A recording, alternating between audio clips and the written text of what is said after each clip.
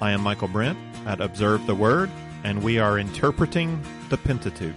Our text is Genesis 23 through 35, with a focus on chapter 28 and 35. Our simple outline of Genesis divides the book into two parts.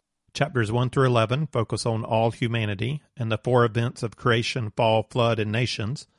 Chapters 12 through 50 focus on one family and the four people, Abraham, Isaac, Jacob, and Joseph. I gave two lessons to Abraham, the father of our faith, to whom God made the promise. Now I'm going to speed it up a bit by covering the stories of Isaac and Jacob with one shot.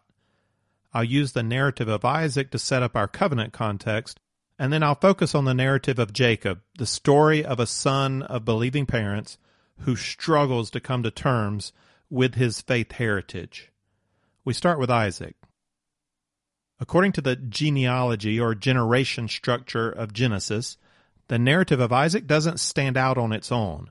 Isaac's story is a bridge overlapping Abraham's story and Jacob's story.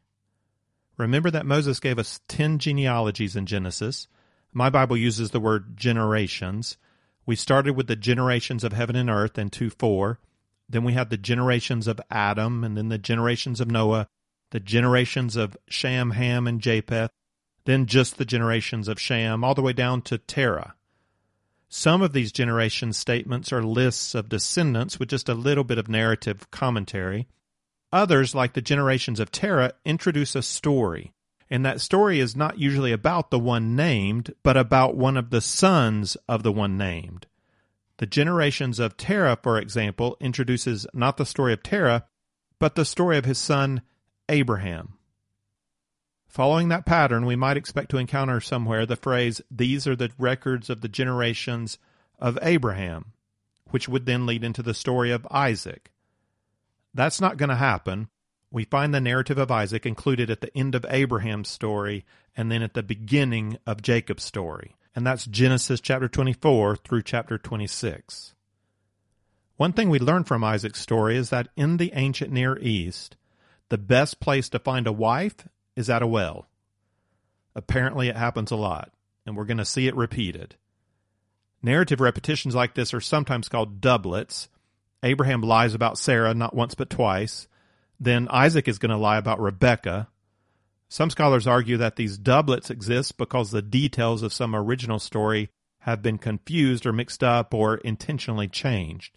The story then gets attached to two different people or events at two different points on somebody's timeline. That's how they explain doublets in the narrative. One story that's been repeated. And that does seem to make a lot of sense, because what man would ever commit the same exact sin twice in his life? And what son would ever repeat the sin of his father? That's my problem with the scholarly skepticism about doublets. It is in fact quite believable that a man would mess up in the same way twice, and that a son would make the same mistakes as his father, even after he says, "I'm never going to be like my father," and then he goes and acts just like his father. Nobody's surprised by that in real life. And this kind of repetition in real life is exactly the kind of story you would want to include in a person's biography if you're writing the biography. It's both interesting and telling. With Abraham, it's telling that a man secure in his belief in the promise of God, and a man who is growing in his faith, would also be a man who continues to struggle and sins in the exact same way as he did when he was a new believer. That tells us something about the struggle of sin in the life of faith, that these two realities exist in tension. Children of God mature in their faith, and children of God continue to struggle with sin. The sin of Isaac lying about Rebekah is also telling, and we see that sin is not only passed on through birth, but it's also socialized into children. Our sinful habits, inclinations, and responses can be picked up and carried on by our sons and daughters. That's just reality. Not all doublets are bad examples. The repetition of finding a woman at a well is a positive repetition. Robert Alter describes the bride at the well as a motif similar to a Western gunfight scene. It's a known literary idea that has some expected elements. like High Noon and Twitchy Fingers, a good guy and a bad guy. You just mention the gunfight scene and an expected picture comes to mind.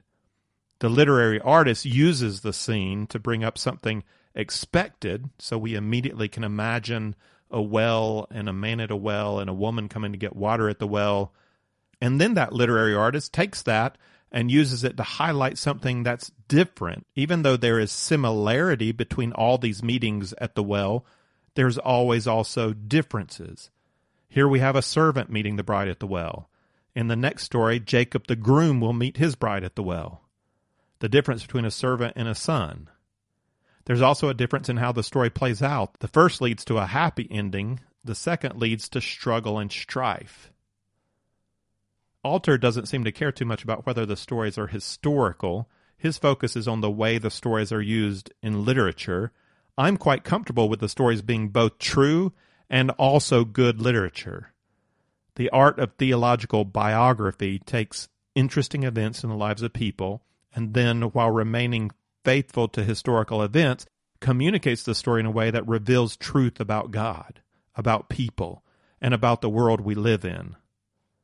The historical nature of the stories grounds the revealed truth in real life. That's crucial in biblical narrative. This is not theoretical truth or merely psychological truth. This is truth played out in the real-life events of real people.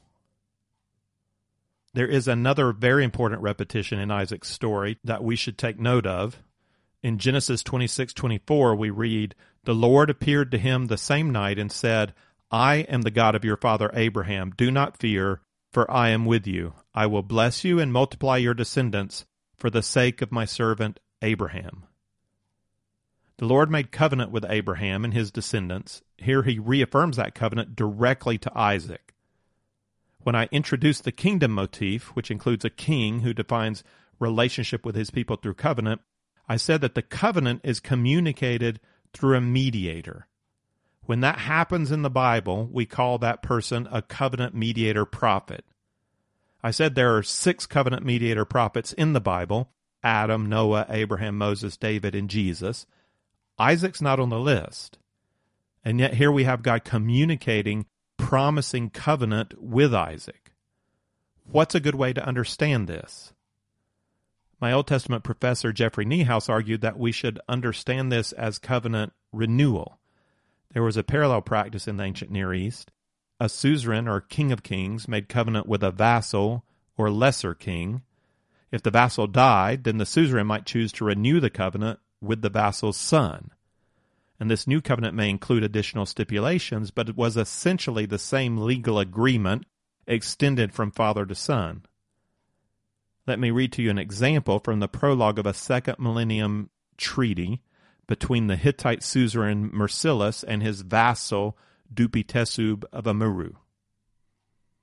"When my father became God and I seated myself on the throne of my father, your grandfather Azirus behaved towards me just as he had behaved towards my father.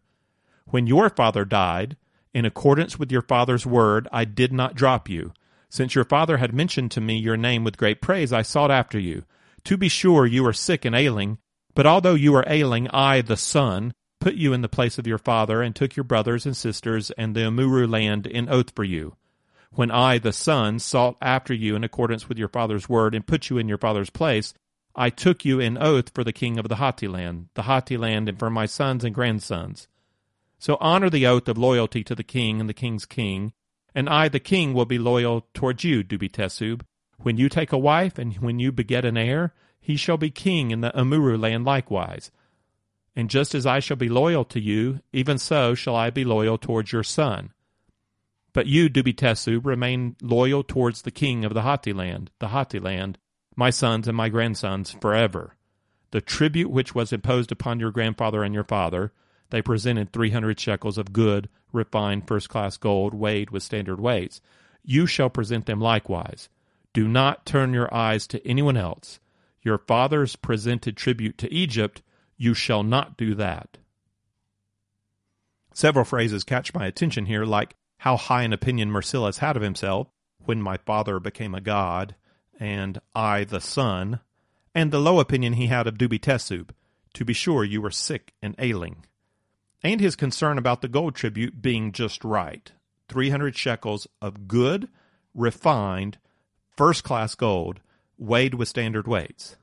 He really wanted to make sure he didn't get cheated on his tribute. For now, our concern is about the language of covenant renewal.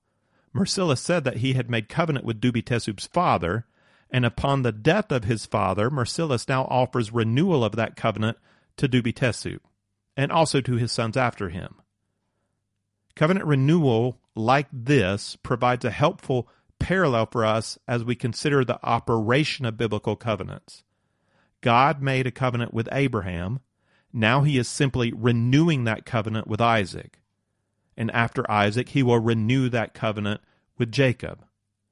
We don't have three different covenants with three different covenant mediators. We have one covenant made through Abraham being renewed with his son and later his grandson. There are three expressions of covenant, but together they make up one legal package. And this concept will help us later on with the more complicated covenants made on Mount Sinai and in the book of Deuteronomy. The Sinai covenant was cut with the first generation of Israel to come out of Egypt. Deuteronomy is a second law in the sense that it is a restatement of the first covenant made with the second generation to come out of Egypt. The first is for the fathers and mothers. The second is for the sons and daughters. There are additions to the second covenant, but the two covenants together create one legal package. Much later, there'll be significant difference between Mosaic covenant and the new covenant. Each of these has their own covenant mediator because they are not one legal package. The new covenant is not a renewal, it is a new covenant. So back to Isaac, after God makes the promise of covenant renewal, the next verse implies Isaac's personal commitment to the covenant. This is 26:25. So he built an altar there and called upon the name of the Lord and pitched his tent there, and there Isaac's servants dug a well. Isaac didn't just pick up bad habits from his father. Just like Abraham built altars and worshiped God, so we see Isaac doing the same here. There's more to the story of Isaac, more that I'd like to talk about, but I'm going to leave that to you to look into. Since we're doing a survey of the whole Pentateuch, we need to move on to his son Jacob. And the story of Jacob begins in Genesis 25:19 with another genealogy statement. Now these are the records of the generations of Isaac. So it's not going to be about Isaac, it's going to be about his son Jacob. The tale starts with Jacob's birth, which foreshadows his life. He comes out of the womb grasping on to the heel of his brother. In spite of the promise of God that accompanied his arrival, Jacob is going to wrestle his way through life to grasp hold of that blessing for himself. And Jacob's struggle is compounded by the weakness of his believing parents. Genesis 25:28, right after the birth story, tells us, now Isaac loved Esau because he had a taste for game, but Rebekah loved Jacob. So Isaac loves the hunter and Rebekah loves the cook, and that kind of favoritism among the parents never really helps out the children. The parents do deserve their right share of blame, but the sons bear the responsibility of their own actions. So the next story in Genesis 25 gives some insight into their character. Jacob takes advantage of Esau's rash nature by withholding food from him until he gives up his birthright. Jacob doesn't accept Esau's first word for it, but requires him to swear an oath. And Esau agrees, and he swears, giving over his birthright. And we're given a direct negative statement about Esau, that he despised his birthright. And we should understand, in light of God's covenant with Abraham and Isaac, that Esau is not only despising the material gain of his birthright, but also his spiritual heritage. He's giving up being the firstborn of the covenant. And though he likely doesn't understand what he's really giving up, he doesn't respect his parents enough to prize the spiritual inheritance they have to offer. Jacob doesn't come out of the story all nice and shiny. He comes off as manipulative. The promise was made for him to receive the blessing. God doesn't need him to help out, but this is his nature. He's grasping after it. Next, we get the covenant renewal with Isaac in Genesis 26. Remember, I said that Isaac is used as a bridge from Abraham's story to Jacob's. Biblical authors often link or overlap two stories. I saw that back in Genesis 1 and 2 with the stories from the creation, where the second story goes backwards first to give us more detail about the creation of man and woman. So we had everything created in chapter 1, but then chapter 2 starts back without Adam and has him created, and then without Eve, and then she's created. The way it works here is like this. We have the narrative of Abraham, then part of Isaac's story, then the death of Abraham, concluding his story. Then we have a genealogy statement showing us we are transitioning to a new narrative chapter. This one starts with the birth of Jacob, gives us the rest of Isaac's story, and then continues with the narrative of Jacob. So it's this pattern: Abraham, Isaac, Abraham, Jacob, Isaac, Jacob. So we've started the narrative of Jacob, and now we're getting the renewal of covenant with Isaac, which I've already described.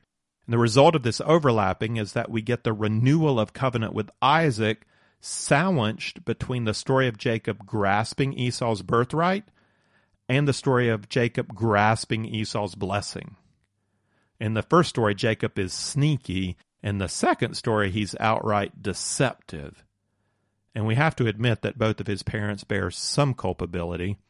Isaac allows his love for his firstborn Esau to overshadow his commitment to the word of the Lord that came at the twins' birth. He's determined to give Esau the blessing due a firstborn son. And it's important to Isaac, and we see that. He wants to set it up right, so he tells Esau to go get a fresh kill and then bring it back and make that kind of stew I like. We're going to have a feast, and then I'm going to bless you. He says in 27:4, "And prepare a savory dish for me such as I love, and bring it to me that I may eat, so that my soul may bless you before I die." This is serious to Isaac, both in the setup required and also in his words. He says, "So my soul may bless you." The blessing is to come from a deep spiritual place in Isaac, from his soul. We know the story well from here. Similar to how Sarah urges Abraham to help God out by getting Hagar pregnant, Rebekah urges Jacob to help God out by stealing the blessing God had already promised. Jacob's character comes off looking worse than Abraham as he dresses up like his brother to trick his old blind father. That is not cool, but it works, and Isaac pronounces this blessing over him. This is Genesis 27:29. "May peoples serve you, and nations bow down to you. Be master of your brothers, and may your mother's sons bow down to you. Cursed be those who curse you, and blessed be those who bless you." We hear in this blessing both the language God used at Jacob's birth and also the language of the covenant promise. Remember that Isaac thinks this is Esau he's blessing. He thinks he's passing on the covenant promise to his firstborn. When Isaac and Esau realize what's happened, Esau asks for blessing, but Isaac says in 27:37, "Behold, I've made him your master, and all his relatives I've given to him as servants. Now as for you, then what can I do, my son?" It seems that Isaac believes himself bound by the legal nature of the blessing proclaimed on Jacob. I wonder also if he experienced conviction from God because he knew the blessing was supposed to go to Jacob in the first place, so he decides to stick to it. Esau, not a man to be sensitive to the will of God, harbors a murderous grudge against Jacob. He's just going to wait for Isaac to die, and then he's going to kill Jacob. Knowing this, Rebekah comes up with a plan to send Jacob far away, telling Isaac that she wants him to go find a wife from among her relatives who live up north in Mesopotamia. The sending away happens in Genesis 28, and this is an important chapter for Isaac's story, so let's focus in on the text. And first, let me pause and say that this family really provides us with an interesting example of how faith works in sinful human beings. We've just seen the conflict in Isaac as he chooses to bless Esau with words that express confidence in the Abrahamic promise and yet go contrary to God's express choice of Jacob. Isaac seems to have repented of his insistence on Esau and is now recognizing the promise going forward through Jacob. And he says at the beginning of chapter 28 in verses 3-4, "May God Almighty bless you and make you fruitful and multiply you, that you may become a company of peoples. May he also give you the blessing of Abraham to you and to your descendants with you, that you may possess the land of your sojournings, which God gave to Abraham.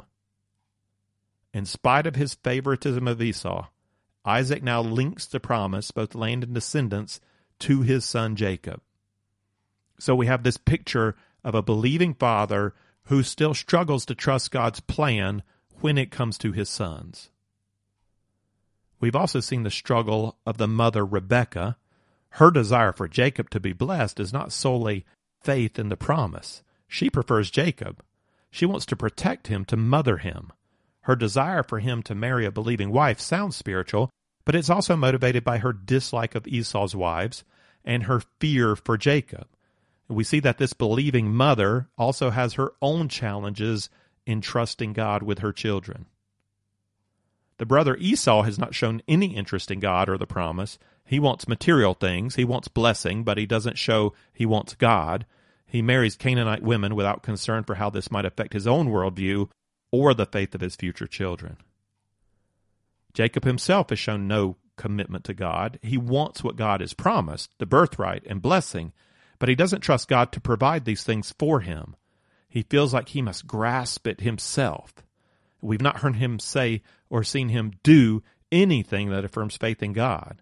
His will is not submitted to Yahweh as Lord of his life. The promise is not a touchstone for him to view life by as he presents himself in the service of his great king. And while his parents have faith that's imperfect, Jacob knows the right words without personally submitting to and trusting God on his own. His faith is not real. This is a messy family. Not unlike maybe your own family, or unlike the families that fill our churches. Now, this family affirms the reality that God has no grandchildren. Being born into a believing family does not guarantee faith in the sons and daughters. They must come to that on their own. And the behavior of the believing parents does not always point children in the right direction. Isaac communicates words of faith to Jacob as he sets out, but it will be many, many years before Jacob yields to that faith himself. I see Jacob as the son who never quite lets go of the faith, but never quite yields either. I don't know if you have a son like that or if you know a son like that. He's the son who struggles, willing to go to church, never voicing rejection of God, willing to be prayed for, yet regularly getting into this life problem or that life problem, driven by his desires, driven by unwise decisions, sometimes staying on a good path for a while and then straying off again. He never quite gets dependence on God or true relationship with God. For some reason, he just can't be consistent with God. That's how I see Jacob. Having set off to find a wife in Haran, Jacob stops, lies down to sleep, and dreams of a ladder from heaven to earth on which angels ascend and descend. It's as though a way of direct communication has been opened up to heaven. And in the dream, God himself renews covenant with Jacob, saying in 28:13-14, I am the Lord, the God of your father Abraham, and the God of Isaac. The land on which you lie, I will give it to you and your descendants. Your descendants will also be like the dust of the earth, and you will spread out to the west and the east and to the north and to the south, and in you and in your descendants shall all the families of the earth be blessed. And notice how this promise includes the purpose statement given to Abraham. Not only will Jacob be greatly blessed, but in your descendants shall all the families of the earth be blessed. Jacob's acknowledgement of God comes out in verse 16 as he says, surely Yahweh is in this place. And in verse 19, we're told that he called the place Bethel, which means house of God. But we also get something very human from Jacob. Listen to this and ask yourself, what does that sound like? Does that sound like faith? This is 20-22. Then Jacob made a vow, saying, if God will be with me, and will keep me on this journey that I take, and will give me food to eat and garments to wear, and I return to my father's house in safety, then the Lord will be my God. This stone which I have set up as a pillar will be God's house, and of all that you give me, I will surely give 1/10 to you. Does that sound like faith? It sounds like a deal to me, a business arrangement. It's faith in the sense of acknowledging God's presence, but it doesn't sound like trust in the Word of God. Jacob is running from Esau afraid. He doesn't know how things are going to work out. This is the kind of faith that comes out when we're in trouble. God, if you help me out, I promise I will not miss a Sunday of church, and I'll put money in the plate every time. Just help me keep this job, or get out of this mess, or succeed in this endeavor. Bless me, and I'll be your guy.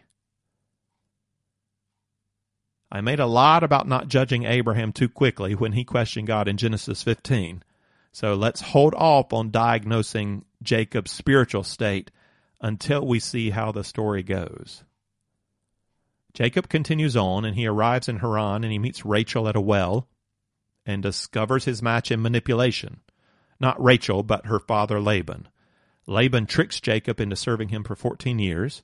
And during this time, God keeps his promise to Jacob. Jacob has 12 sons, and he prospers materially, even as Laban continues to try to make profit off of Jacob. It's not clear how righteous Jacob is in the growth of his flocks, but he does give credit to God for the blessing. He even has another dream from God reminding him of his oath. This is in Genesis 31:13. I am the God of Bethel, where you anointed a pillar, where you made a vow to me. Now arise, leave this land, and return to the land of your birth.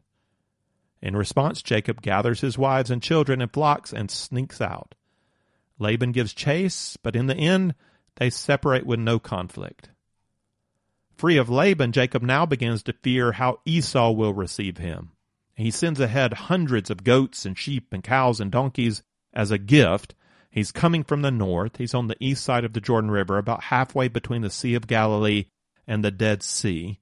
The town of Shechem is to the west across the Jordan River, and in front of him, on the east side of the Jordan, is the river Yabok. And Jacob sends all of his livestock and servants and even family across the Yabok. Left alone, we have one of the strangest meetings between man and God in the Bible, and oddly, perhaps one of the most normal meetings between man and God. Genesis 32:24 tells us, Then Jacob was left alone, and a man wrestled with him until daybreak. Why did God appear as a man, and why wrestle with Jacob? I think God was treating Jacob as Jacob was treating God. Jacob has not shown himself prepared to submit to the lordship of God. He does not give himself into relationship with God. He makes deals with God, treating him as he would treat another man, albeit a very powerful man. Jacob wrestles with God to get blessing from God while maintaining control of his own life. Consider verses 25-29. When he saw that he'd not prevailed against him, he touched the socket of his thigh. So the socket of Jacob's thigh was dislocated while he wrestled with him. Then he said, Let me go, for the dawn is breaking. But he said, I will not let you go unless you bless me. So he said to him, What is your name? And he said, Jacob. And he said, Your name shall no longer be Jacob, but Israel, for you have striven with God and with men and have prevailed. Then Jacob asked him and said, Please tell me your name. But he said, Why is it that you ask my name? And he blessed him there. God doesn't desire to overwhelm Jacob and force him into slavery. God desires for Jacob to yield his will and enter into relationship. Dislocating his thigh, God employs suffering to motivate Jacob to yield in faith. True to form, Jacob refuses. He will have the blessing from God, but he will have it on his own terms, by striving with God. God gives him a new name to match that attitude, Israel, the one who strives with God. And God does bless Jacob there, but I'm conflicted at how to take this. I think God invites us to wrestle with him, to wrestle with our doubts and bitterness and sense of unfairness. This is not the faith that God desires for us. It is not a willful yielding to God as the righteous and true king over our lives, but at least it's engagement. Jacob's not turned from God or denied God or even assumed everything's okay between he and God. By wrestling, Jacob at least honestly acknowledges the reality of God in his life, even if he's not ready yet himself to yield in that relationship. He could not bring himself to simply trust and obey or to listen and love, as Moses puts it in Deuteronomy. I see this wrestling with God as symbolic of Jacob's struggle through life to embrace the faith of his parents and grandparents. He wants the blessing they have, but he doesn't want to walk with God like they do. After that night of wrestling with God, Jacob sets out to meet Esau, and everything turns out fine. They hug, they weep, they agree to be friends, and then Esau returns to Seir, which is south of the Dead Sea, far enough not to be in conflict with Jacob settling in Canaan. Jacob then crosses the Jordan River and buys a piece of land next to the city Shechem. And this puts Jacob in the middle of the Promised Land, which seems like a good thing, but it's not.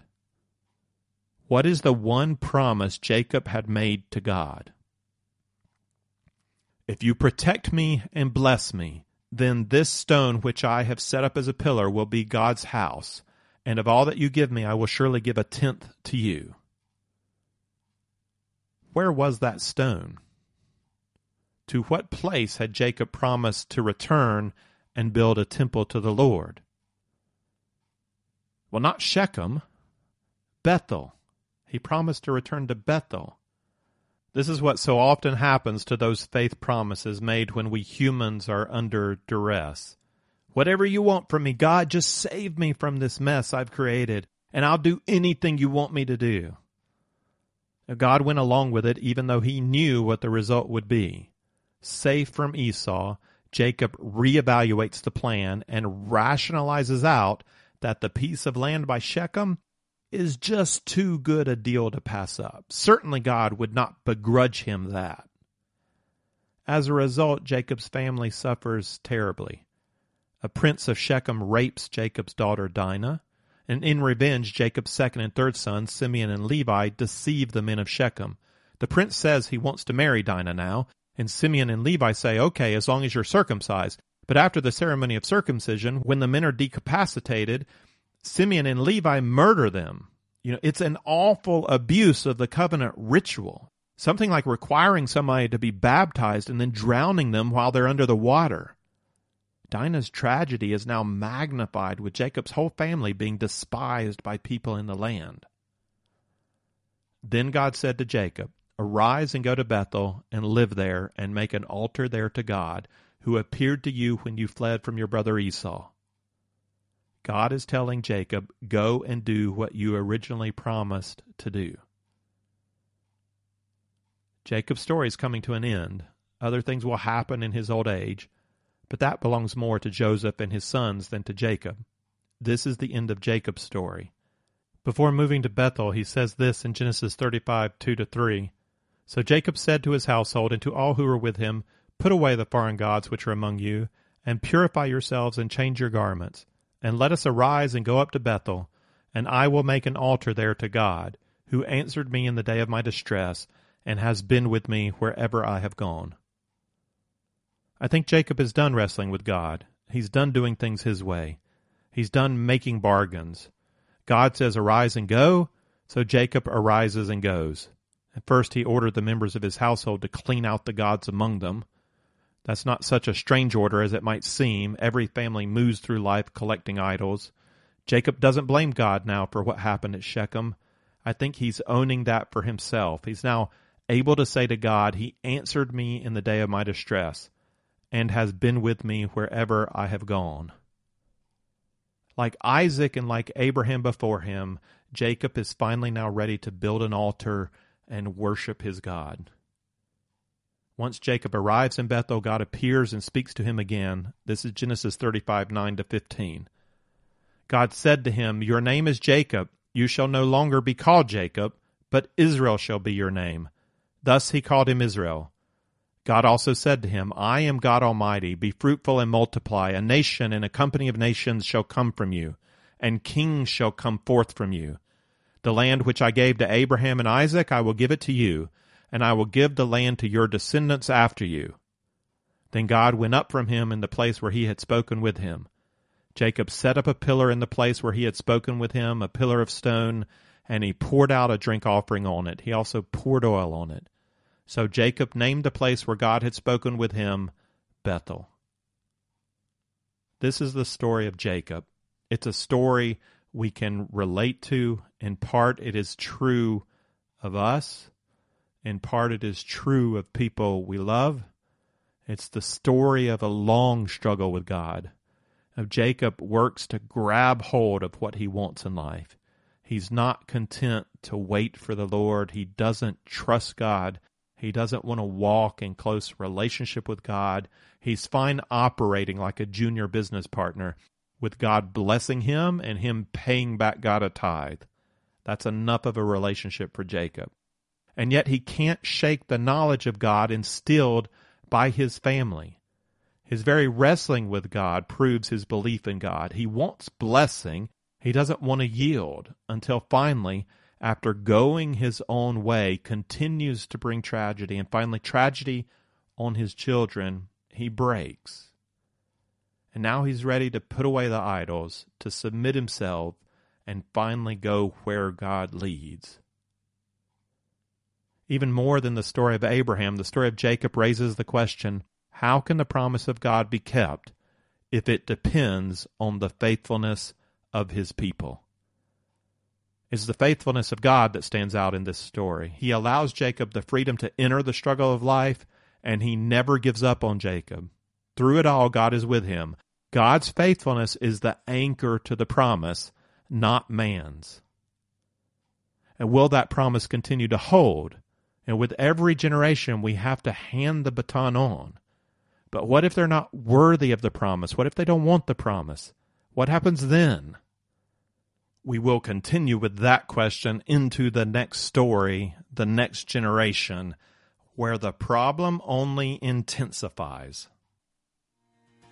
If you would like the text of this lesson with some reflection questions, or if you'd like to see overview charts that go along with our study of the Pentateuch, then check out the resource page at observetheword.com.